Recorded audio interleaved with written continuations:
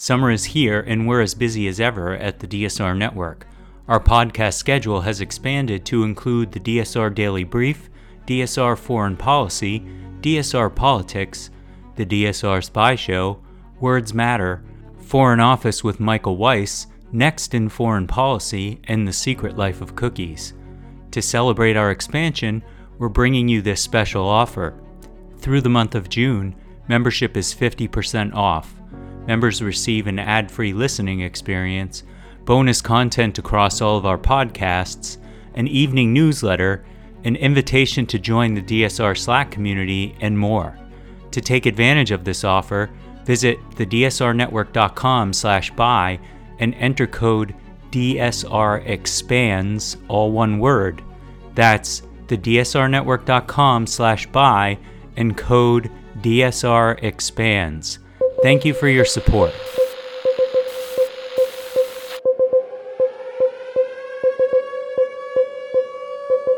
It's June 2nd, 2023, and this is your DSR Daily Brief. I'm Chris Cotnor. Our top stories from international outlets this morning. According to the BBC, the U.S. Congress has approved a deal to lift the country's borrowing limit days before the world's largest economy is due to default on its debt. The bipartisan measure sped through the Senate by a vote of 63 to 36, a day after it cleared the U.S. House of Representatives. President Joe Biden has said he will enact the measure into law. His signature on the bill will spare the U.S. from a catastrophic default on its $31.4 trillion debt. Among the four Democrats who voted against were left-wing Senators Bernie Sanders, John Fetterman, and Elizabeth Warren. Senators first proposed 11 amendments to the debt ceiling bill, but they were all rejected in quick order, paving the way for a final vote. If a single one of the amendments had passed, the whole bill would have been sent back to the House, leaving little time to ensure final passage of the measure before the U.S. fell off a fiscal cliff. Politico reports that European leaders mounted a powerful show of defiance and support for Ukraine as they gathered Thursday for a historic summit in the ex-Soviet country of Moldova, just kilometers from the Ukrainian border. But even as over 40 leaders pledged their solidarity with Ukraine at the second gathering of the so-called European political community, the difficulty in maintaining that unity was on display. Before and during the summit, leaders hedged and staked out competing positions on an increasingly contentious issue. What security guarantees the Western alliance can give Kyiv to ensure that if Russia is ever pushed out, it won't return? Against this backdrop, Ukraine's own leader, Volodymyr Zelensky, joined the leaders in a surprise appearance. Under a crisp blue sky, Zelensky made two explicit demands. One, a clear invitation to join NATO, another subject that divides allies, and security guarantees on the way to NATO membership. Both, he said, are needed. According to reporting from the AP, Ukrainian air defenses shot down more than 30 Russian cruise missiles and drones in Moscow's sixth air attack in 6 days on Kyiv, local officials said Friday. The Ukrainian capital was simultaneously attacked from different directions by Iranian-made Shahed drones and cruise missiles from the Caspian region, according to a post on Telegram. A recent spate of attacks on the capital has put strain on residents and tested the strength of Ukraine's air defenses, while Kyiv officials plot what they say is an upcoming counteroffensive to push back the Kremlin's forces 15 months after their full-scale invasion. Kyiv was the largest target of drone and missile attacks on 17 days last month, including daylight attacks.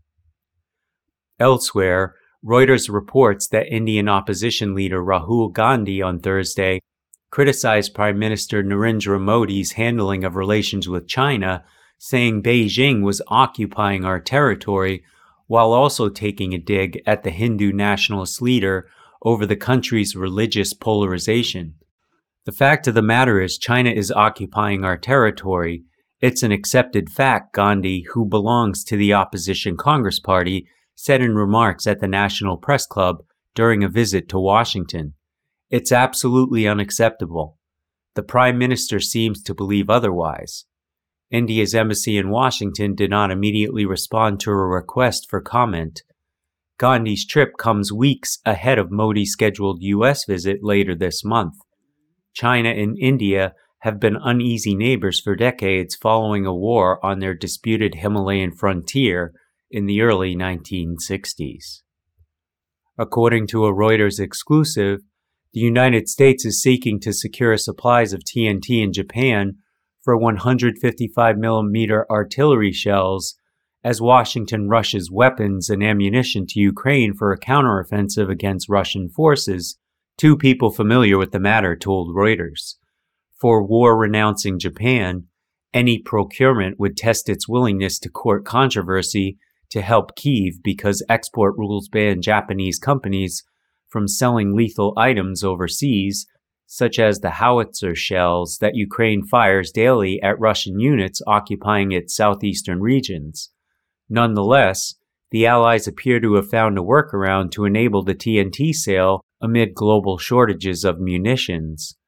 Tokyo, which hosted U.S. Defense Secretary Lloyd Austin last week, has told the U.S. government it will allow the sale of industrial TNT because the explosive is not a military-use-only product, the other source said. Al Jazeera reports that Sudan's conflict has continued for a seventh continuous week, where fighting has propelled the nation into an all-out war, since fighting between dueling generals from the Sudanese army and its rival paramilitary Rapid Support Forces broke out on April 15th. The country has plunged into a humanitarian crisis, with more than 1,800 people killed, according to the Armed Conflict Location and Event Data Project, and at least 1.6 million displaced within the country or across its borders, the United Nations has said, with many fleeing to Egypt, Chad, and South Sudan. On Thursday, the U.S. imposed the first sanctions related to the conflict in Sudan, warning that it will hold accountable all those undermining peace in the Northeast African country. The Biden administration has said that it is still coordinating with its mediator counterpart, Saudi Arabia, as well as the African Union and other actors in the region, to urge the warring sides to end the conflict. In lighter news from the UPI, a British engineer unofficially broke a world record when he took his motorized trash can up to speeds of 55 miles per hour. Michael Wallhead, 31, said he bought the wheeled trash can from Facebook Marketplace for about $25 and then proceeded to make nearly $900 worth of modifications, including a Suzuki GP125 two-stroke engine, magnesium go-kart wheels, a rear axle, a 5-gearbox, a chassis, a steering damper, and an extra wheel at the front. Wallhead took his wheelie bin to Elvington Airfield in North Yorkshire, England, where he was clocked at an average speed of 54.9 miles per hour. The current Guinness World Record for fastest wheelie bin stands at 45 miles per hour and was set by Andy Jennings in May 2021. Wallhead said evidence from his attempt has been submitted to the Guinness World Records, and he expects to hear back in a few weeks.